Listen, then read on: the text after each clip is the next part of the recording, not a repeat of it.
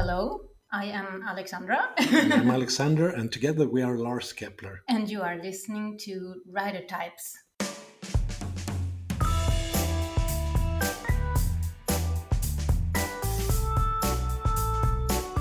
Welcome to Writer Types. I am your host, Eric Beetner, and joining me in the co-host seat this week is author Greg Levin. Welcome, Greg. Thank you. Glad to be here, Eric. Now, your books include In Wolves' Clothing, Sick to Death, The Exit Man, and you have decided to ignore your first novel altogether. I mean, really, we as a society have decided to ignore your first novel entirely and just pretend it doesn't exist, right? Pretty much. There's like 7 librarians in England who love it. There's a lot of literary jokes in it. It's just... It would have worked well as a blog post more than a novel, I think. It's very much a first novel. I tell people, first novels are rarely, there are exceptions, very good. So it's best to start off with your second, third, or your fourth. I agree. Yes, I have one of those in a drawer that no one will ever see. But it was good practice, though. Yeah, exactly. I didn't really understand pig. I just thought, I'll just be funny like I am in all my other blog posts and stuff, and not write a novel. And it just doesn't work that way. Well, your books are crime novels, front and center. Bad things happen. There are bad people. There's also a lot of dark comedy, and I think people are definitely going to find out over the course of this episode, you are indeed a darkly funny person. Does that ever get you into trouble at home like it does for me? I think people are used to they tune me out mostly now. I mean, I don't know how everybody is darkly funny. The moment you realize you're definitely going to die, you either can become super depressed or darkly funny. I chose both. Oh, that's a good way to go for it. I like that. So on Twitter, you share the struggles and frustrations of life as a writer with a very self-deprecating wit about it. And we do self-deprecating here on Writer Types quite a lot with the little clips we have of the day's guests. Like I would say, author Rio Ewers describes perfectly the feeling of being asked to co-host an episode of Writer Types. I think that makes us rise out of our seats and rejoice and punch the air in triumph. It's like Rocky Balboa. Or I would say that true crime author Harold Schechter gives us his impression of what it's like to be interviewed on Writer Types. I think it's kind of analogous to what first-year medical students experience when they're first confronted with having to dissect a cadaver. So, explaining a joke makes it funnier, right? Yeah, I find that. Yeah, let's talk more about that. About how explaining a joke makes it funnier. Yeah. But I mean, you definitely seem to be of the opinion that you need thick skin to get in this game of writing, right? Yeah, absolutely. And there's a fair amount of hyperbole in my tweets. I'm not actually that miserable or agonizing as a writer. I find a lot of joy from it, to be honest. But yes, there are times where I'll just have a certain feeling about book marketing or writing a synopsis or just plot holes, and it's just fun to vent through a tweet and knowing that there's a lot of other people who can commiserate. But yeah, if someone took my tweets literally, they'd probably think he's not long for this world. Yeah, if you just take it on face value, it would seem like you get very discouraged.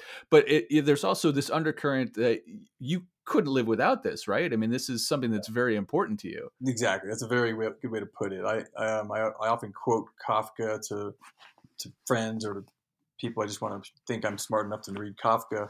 And he said, a non-writing writer is a monster courting insanity. And it's one of my favorite quotes because, yeah, I mean, I can enjoy life. I can enjoy time with my wife and family, my daughter, and do other things besides write. But if I go 3-4 days, like if I'm on vacation and I'm not writing, I start to get a little jittery. It's like withdrawal symptoms. Well, I would imagine that if you have the kind of characters that you write about talking to you in your head and you don't have an outlet for it, yeah, that would get a little scary. Yeah. I mean, people get sick of listening to you. Like I talk a lot, and I think in my teenage years, maybe my 20s, I realized people weren't listening. So I'm like, I'll just start writing. People can't interrupt me when I'm writing. I'm a lifer. I mean, I'll be doing this till the day I die.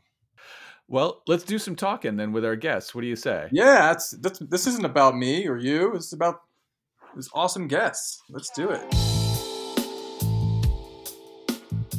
Well, our first guest is Tammy Giuliano, a debut author of Fatal Intent, a medical thriller about an anesthesiologist who gets accused of a role in a patient's death, and she has to clear her name and find out the truth, all with the help of her Aunt Erm and some younger sidekicks.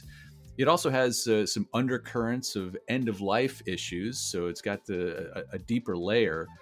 And Greg, you wrote a little bit about end-of-life issues in your novel, The Exit Man, but did you ever see that as like a third rail you didn't want to touch? It's too sensitive of a topic?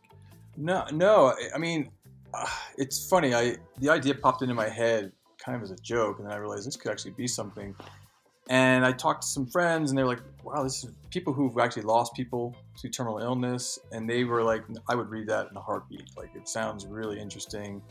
Because like all my books, whether it's terminal illness or sex trafficking, there's humor in them, but I'm not making fun of the topic. I'm not making fun of people dying of terminal illness. It's just the humor comes out of people dealing with dark situations, and you can't help but have some comedy arise. But no, I wasn't afraid. I really wanted to go into that book, Fearless, and here I am talking about my book when we're supposed to be talking about the guests. It's the privilege of being a co-host, Greg. Yeah, thank you. We got to move some paper here.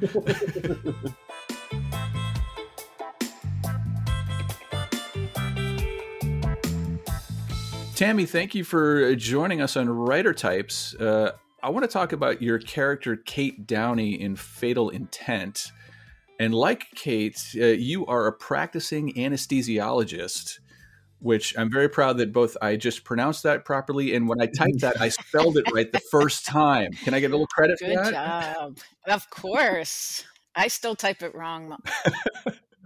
Well, when you are at work, you literally have a patient's life in your hands when you put them under. If you turn the dial a little too far one direction or the other, things could go bad. I mean, do you think your patients would be at all dismayed to learn that you dream up and write down scenes of people dying? I have wondered about that, actually. I'm in a blog group called Writers Who Kill, and they wanted me to have a picture of me with a syringe or something. And I said, I really don't think that would be good for my career. But right, the careers are completely different, so hopefully not. Yeah, I think, I don't know how I would feel about if you're just about to go under, be like, oh, by the way, and Tammy's doing a little research right now. So in Fatal Intent, Kate quickly, she goes from medical professional to investigator. Is there anything in Kate's life that makes her a really good investigator, or was it more fun for you to write her struggles?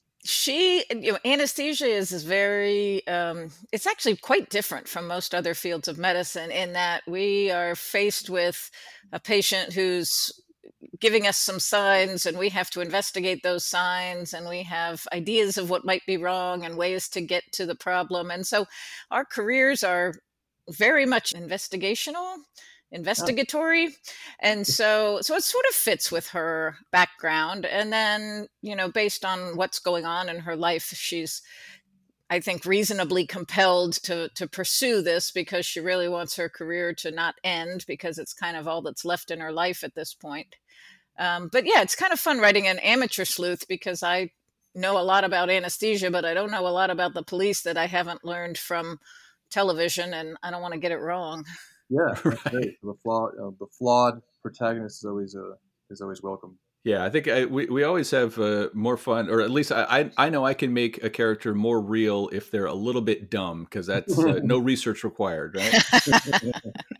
Well, and then in this book, you've also surrounded Kate with a cast of rather eccentric helpers. Coming up with a main character is really only half the battle, isn't it? Right, absolutely. And I tried to make sure she had somebody for a little bit of comic relief, and I used the medical student, Jen, as an opportunity to explain medical stuff, because Kate wouldn't be thinking in, more sophomoric terms about her, what she does and how she's doing it. And so using a medical student to explain it, that was a nice device. I actually use it in my real job too, when I'm trying to explain something to a resident and I don't want the patient to realize that he's learning, then I'll grab a medical student and pretend like I'm actually talking to them when I'm actually talking to the resident. Oh, that's clever. Now you're going to pick up the orange needle. That's great. Now, Tammy, you're also a professor and have been teaching medical students for a while. Are there any plans to teach a writing course in there now as well? That would actually be very fun. I've done a little bit of teaching writers how to get the medical facts right, but I would enjoy that. I do like to teach. So yeah, I would like to continue to pursue that. I'm not ready to quit teaching medicine, but yeah, I think I'd enjoy that. It's such an interesting field, so different from science, where I can teach people sort of the right way to do things, and in writing there's no right way. There's a lot of ways, but talking about things I've learned, I think, is useful. I've learned a lot from authors who are further along in their careers than I. You make an interesting point there. I mean, with the sort of two sides of the brain between the science and the creative is it's an interesting blend for anybody to have. I mean, is the writing filling a void in your life, or are you able to use some of the same skills that you have in your medical work? Do they come into play when you're writing? Does it help you be, I don't know, more organized, more thoughtful about certain things? I think it's pros and cons. I think there's plenty of times where the skills I learned in time management and finishing projects, and I did a lot of technical writing in my day job, and those help, but they also hurt because, in a technical paper, you're not going to spend a lot of time describing the lab that you're working in with the lovely white walls and the beakers. But yeah, it's definitely using different sides of the brain. But then the creative side has been helpful to me in my teaching, being more of a storyteller. I think the residents learn better when I couch everything in a story of when I took care of a patient with this or that disease. Mm-hmm. I think it sticks better that way. Oh, absolutely. I can totally see that. Yeah, absolutely. And I'm just popped into my head. Do you make it a point to let your patients know that you write fiction, or are you more like, I don't want to scare them? I don't bring it up, but generally, this is my debut. And so most people at the hospital know about it. And I'm pretty good friends with most of the people I work with. So inevitably somebody will bring it up in the operating room. Often the patient's already asleep, so I am not having to explain that away. Well, now, are doctors the biggest consumers of medical thrillers, or is that sort of a busman's holiday and you don't want to read about that when you get off work? I actually have no idea whether physicians read medical thrillers. I like to read medical thrillers as long as they're written by people who know what they're talking about. But I will quickly stop reading when I realize that they're getting the facts wrong. And I think that's probably true of policemen reading police procedurals. If it's wrong, it's just not fun to read. That's why I write about total lowlifes and losers, because I've got a lot of experience with that. Now, in-person book events are they're not really happening yet. Do you get to celebrate your debut at all, and how so? My husband was just asking me that, and I actually don't know. You're right. There's no in-person event. I'm going to do a launch event with a bookstore down in Miami, but we're going to do it a week later, just an online Zoom thing where I talk to another writer. My publisher is doing a little Facebook Live thing, which I don't even know what that is, but apparently I'll be talking to people on Facebook. But yeah, it's going to be a little bit anticlimactic compared to what I maybe envisioned from my friends who've had a debut novel. But since I'm a little bit of an introvert, I'm not horribly disappointed that I have an excuse not to sit somewhere and hope people walk by. Yeah, the real disappointment is the in-person events sometimes, where you show up and you realize that it's not like it is in the movies, or that crushing realization that you are in fact not Stephen King and they're not lining up around the block. Right. I've done a reading, not for a new novel, but for an older novel. I've done a reading for 4 people, and I was related to 2 of them. So I think you'll. It can be, from what I've read about this book and your background, I think you're going to have. You have quite a nice little following. Oh, that would be wonderful. I just hope people get the point and follow through with getting their own living wills and realizing they don't want to end up putting their family in that kind of position. Yeah, you do. You don't shy away from a rather hot button topic potentially of sort of these end of life decisions. I mean, this book sort of has a second layer to it beyond the thrills, doesn't it? I hope so. That was the intent. I love to read anything, but my goal was to write something that might stick with people a little bit longer, even if they don't necessarily have the characters stuck in their mind, but the whole concept. The other books I've written that have not yet been published similarly have a sort of overarching ethical dilemma sort of thing. And what I find fun is trying to present the dilemma in reasonable ways from all different sides without ever really preaching the answer, because I don't have the answer, but just sort of prompting discussion of what do you think ought to happen? The most important question for today is, I tweaked my back skiing the other day, and are there any household products that I could like put together, concoct to make something that would make the pain go away without any side effects? When you figure it out, let me know. We'll start a company. I think it's called whiskey. Yeah. Unfortunately, that has some side effects. Oh, well, Tammy, we thank you for your cheap medical advice. You get what you pay for. Exactly. And congratulations on Fatal Intent, and we look forward to more of Kate Downey's adventures. Yeah. Thank you very much. It's very exciting. I appreciate the time.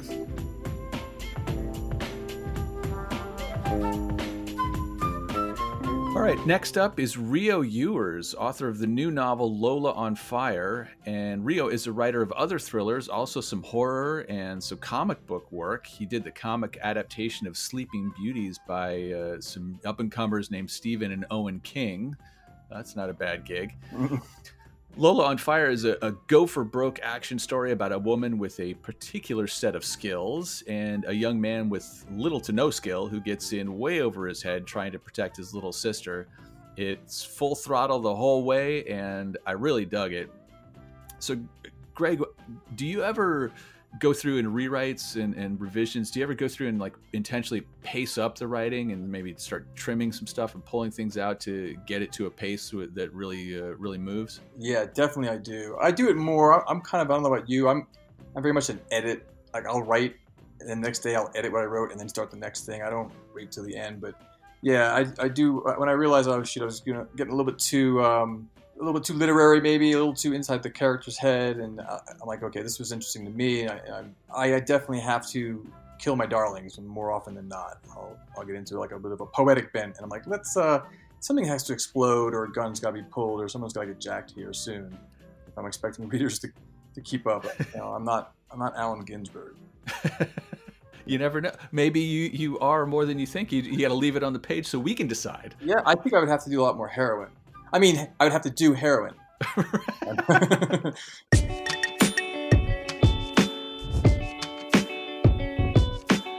Rio, Lola on Fire was a wild ride, and I'm going to tell you the moment that I knew when I was committed to this book. It was only a few pages in when I read the line, "Then Jimmy came at her with a flamethrower." So, like, okay, now this is my kind of book right now.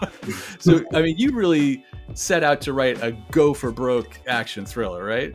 Absolutely, yeah. This was intended from the very beginning to be high octane, fun as hell, balls to the wall, action all the way, and not letting up on the gas. That was my intention. Obviously, you can't sustain that over 400 pages.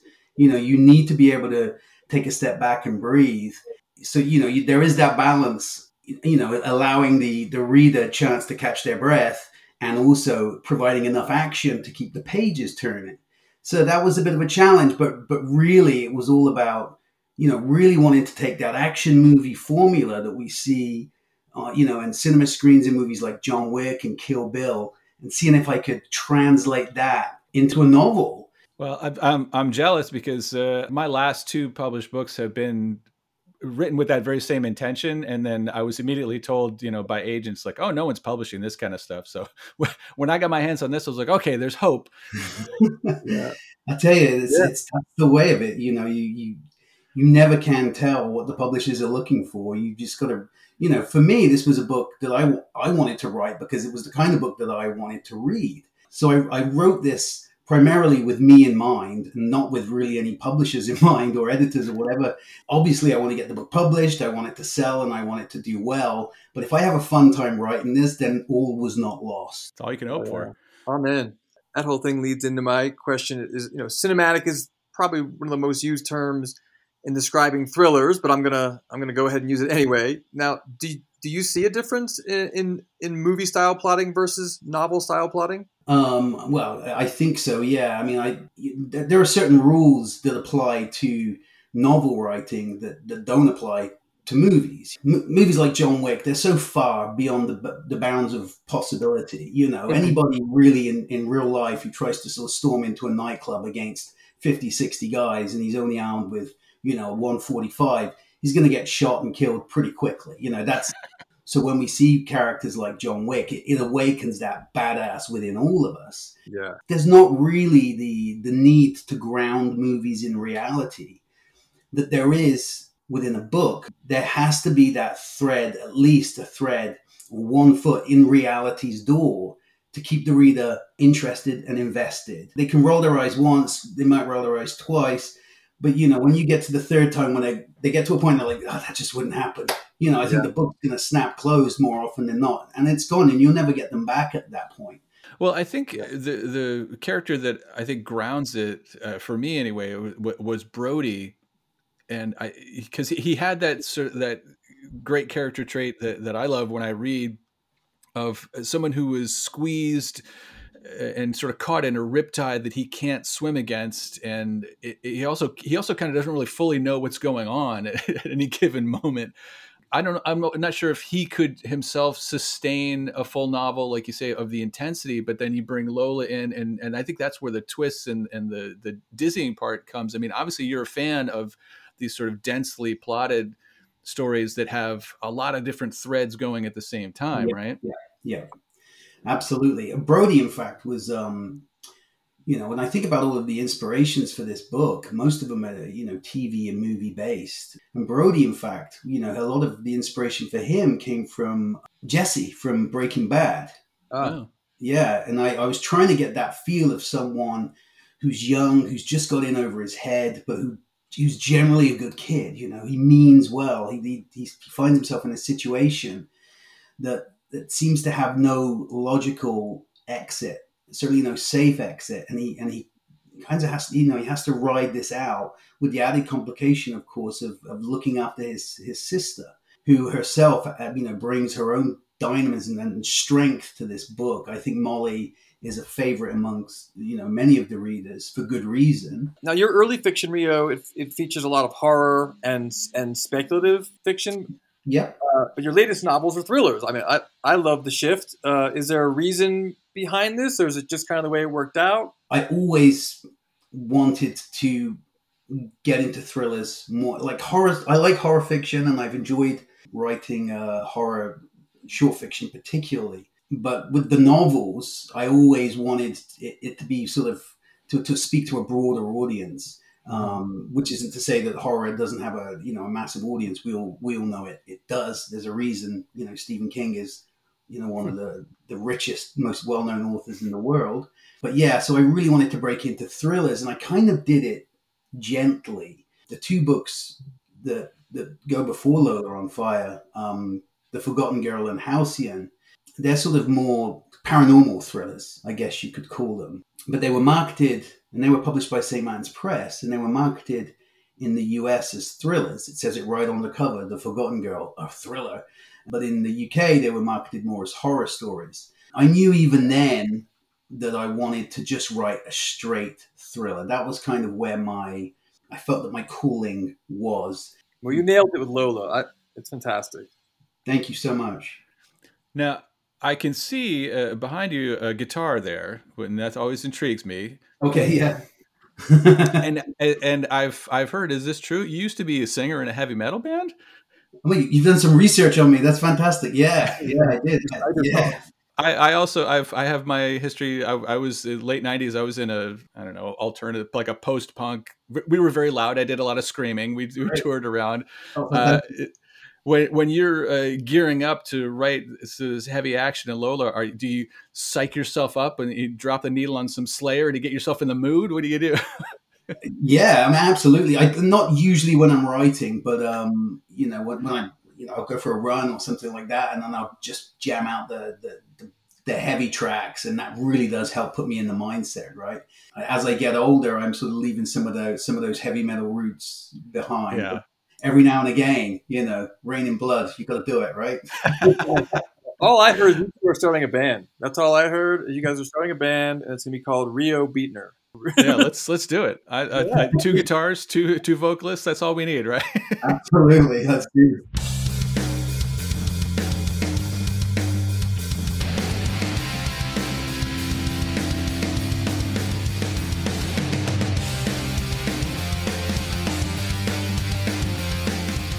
Now, amid all the bullets and the bloodshed in Lola on Fire, there's a real heart. There's some real meaningful relationships. Now, do you find it hard to keep that balance when there's so much going on, chaos going on all around the characters? That is a great question. Honestly, that's the stuff that comes more naturally to me. The emotional stuff, the investment in character. If anything, I feel that my strength is in characterization. And it's something that I work very hard on.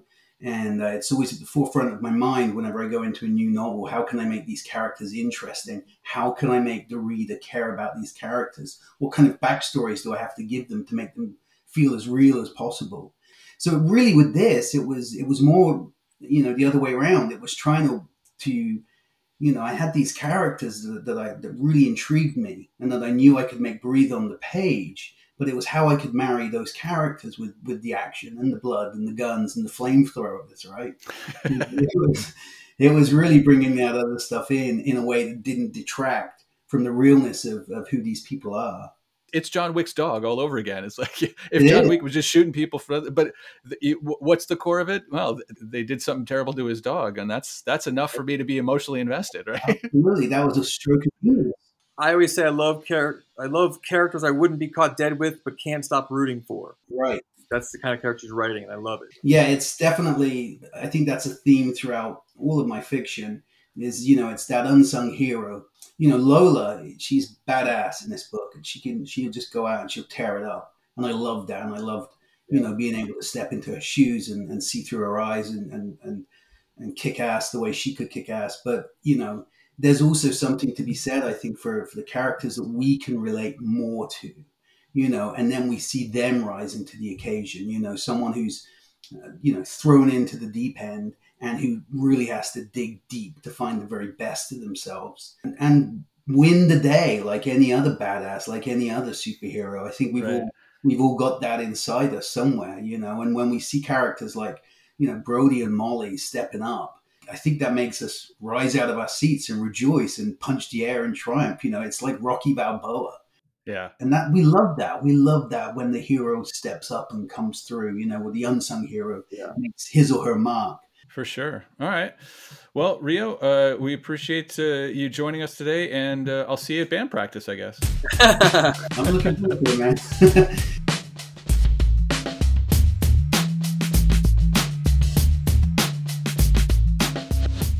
Finally, we have true crime author Harold Schechter, whose newest deep dive into the criminal mind is called Maniac, and it's about a bombing at a school nearly 100 years ago and the seemingly normal man who did it. So, Greg, if we asked your family, would they think that you are capable of cracking and going nuts one day? That's a good question. My wife always jokes, like, if I ever, my wife's saying this, she said, tells friends if I ever turn up dead or, don't even question it. Just Greg did it. But no, I think, honestly, I think crime writers, we're probably because we have this outlet, we're getting it all out of our system, like almost on a daily basis. I think we're probably the least likely to crack. How about you? Am I allowed to turn it around? Oh no one in my life would be surprised if I cracked one day. They would be like, oh, the signs were all there. Am I cracking right now? Yeah, we might be in the middle of a breakdown. We just don't realize it. I might not be talking to you right now. This could all be happening in my life.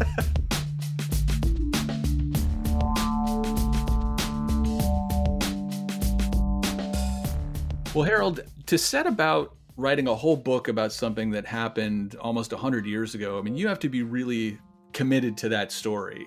When did you first come across this story that's at the heart of Maniac? I've always been interested in crimes that were media sensations in their day, but that have been faded into obscurity. And I wrote a whole book years ago called Psycho USA, Famous American Murderers You Never Heard of. So it's a collection, of cases going back to the 1800s. These were cases that generated as much publicity as something like the OJ case in our time. Wow. And, people have totally forgotten about them. And related to that, I've always been curious why some crimes, Lizzie Borden or Leopold and Loeb, enter into cultural mythology. And again, there are these other equally heinous murders, sometimes even more heinous murders, that are completely forgotten. So in researching my book on Psycho USA, one of the cases I came across was the Bath School Massacre of 1927. Right. So, so the Bath School disaster is one of those. Wow. It's a crazy story. Yeah. Yep. Now, Maniac, this story reminds us that mass killings and tragedies like this aren't as much a product of the modern age as we might think. Now, are there parallels to any of today's mass killings we can see from this case? Well, I mean, the case that it prefigures most closely is the Oklahoma City bombing carried out by Timothy McVeigh. The Bath School Massacre, which I came to believe, and I say this in the book, was probably the paramount crime of the 20th century, even though very few people outside of Michigan even remember it. But, it was the worst act of domestic terrorism before McVeigh bombed that federal building in Oklahoma City, and also the worst school massacre, and also the first, possibly the only, as far as I know, suicide car bombing. Oh, wow. So, it combined all of these elements which foreshadowed some of the horrors of the contemporary world, which, by the way, is one of the reasons I think it's kind of faded into obscurity. Because one of the points I make in the book is that each era seems to have a kind of signature crime that is a type of crime that the public becomes obsessed with for various reasons. I think because the crime embodies a particular set of anxieties that are current at the culture at that moment. Yeah. And, in a way, I say the Bath School Massacre was a horror ahead of its time. It didn't really resonate so much with the public. It just seemed so anomalous. Yeah. Well, that's crazy. I mean, and Andrew Kehoe, the perpetrator of this, he's that classic, I never saw it coming kind of guy. I mean, he's kind, he's well respected, he's educated. Yeah.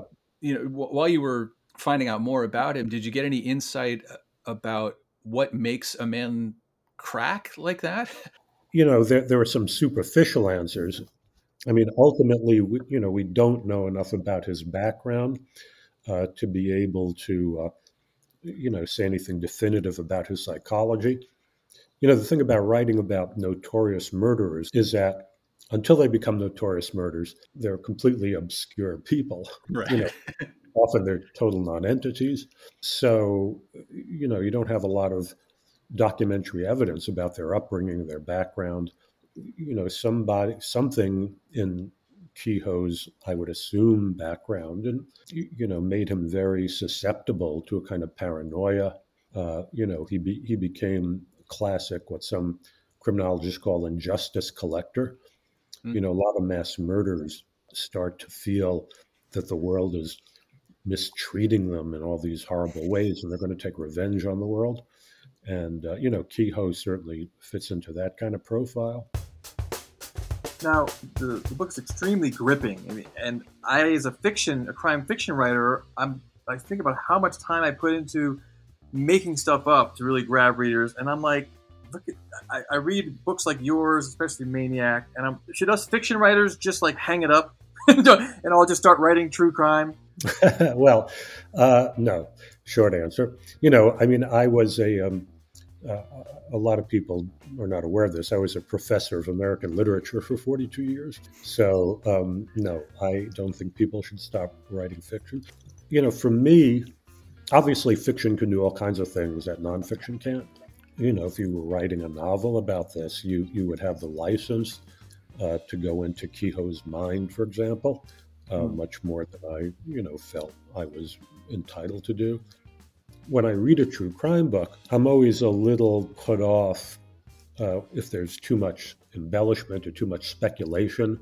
Right. I was just reading one the other day, and every other sentence was like, well, this must have happened, or very likely so-and-so did this when they, that stuff always brings me up short, and I try to avoid that. Yeah. So, my challenge as a writer is to take all this dry, dusty documentary material, and turn it into a compelling narrative without, again, inventing or embellishing or whatever. So. Well, over the course of your many true crime novels, you've written about serial killers, cannibals, poisoners. How do you get out of bed in the morning and not fear that you're going to be killed the minute you walk out the door? Yeah. Well, I always felt that even before I became a writer. But no, when I first started writing true crime, my first two books were a book about Ed Gein, a book called Deviant. And then when I was writing that book, I was in touch with Robert Bloch, who wrote the novel Psycho. Oh. And, I asked him, why do you think people are so fascinated by Ed Gein? And he said, because they've forgotten about Albert Fish. Oh. And very few people, and I had never heard of Fish. So I started researching that book. And that book was very disturbing for me to write, largely because, the stuff was so unspeakably nightmarish that I was dealing with. Yeah. But what I often tell people, I think it's kind of analogous to what first-year medical students experience when they're first confronted with having to dissect a cadaver. Uh-huh. It's incredibly disturbing. And then after a few weeks, they're kind of eating their sandwiches while they're doing it. You do become a little inured to it. And also, there was a time when it was very incredibly unnerving to me to discover the kinds of things, that some of these killers were doing and capable of doing. By this point, nothing surprises me anymore. So. Yeah. Well, you seem to prefer writing about killers from deep in the past. And does that give you a little distance and make it less scary, or is you feel your job is to bring it into the here and now? Well, the latter. It doesn't make it less scary since, some of the criminals that I've written about, like Fish, were incredibly scary. I think part of the reason that I was always attracted to historical true crime is that, I love doing research. I became an academic, wrote my PhD. I just loved spending time, back then, in library stacks and digging through old things and microfilming newspapers. The research is a very, very gratifying part of it for me. Well, Harold, we thank you for joining us today and for your time. And I'm going to go crawl under my bed now and not come out. That's always a good idea. The world is a frightening place. Thank you for showing me how scary it can be. I get scared just reading his list of titles. You got to have a hook. You got to grab them. All right, there it is. Another episode down. Greg, well done, sir. Thank you for joining me today. Now, a guest host is only as good as the host. And I really do appreciate it, Eric. This was a lot of fun. And the guests were awesome. Well, if you were to suggest one of your titles for our listeners to start with, do you have one that you usually steer people toward? I always like, a lot of writers think this way, is your latest book is your best writing. So I usually like to steer people towards my latest book. So that would be In Wolves Clothing. But with the caveat that it's about, the topic is a non-starter for some people, even though it's not a very graphic book at all. It does just deal with a man who helps rescue victims of sex trafficking, child sex trafficking. So I then start at the beginning. The Exit Man is the one that got optioned. It got optioned by HBO. HBO didn't re-option it. Miraculously, Showtime optioned it. It doesn't happen very often. So that I can get people, that kind of piques people's interest. Like, oh, it must not be too horrible if Hollywood liked it. And I'm like, Hollywood likes a lot of horrible things, but thank you. Nothing against my middle book. Nothing against my middle child, Sick to Death. Well, you would do well to start at any of those places, I say. So that's my endorsement for any one of those titles. Much appreciated. Well, my latest is called Two in the Head, and that's out now. Brilliant. Oh, thank you. Yes, of course. Yeah, I'm sorry. I forgot to pause to let you praise me and my work.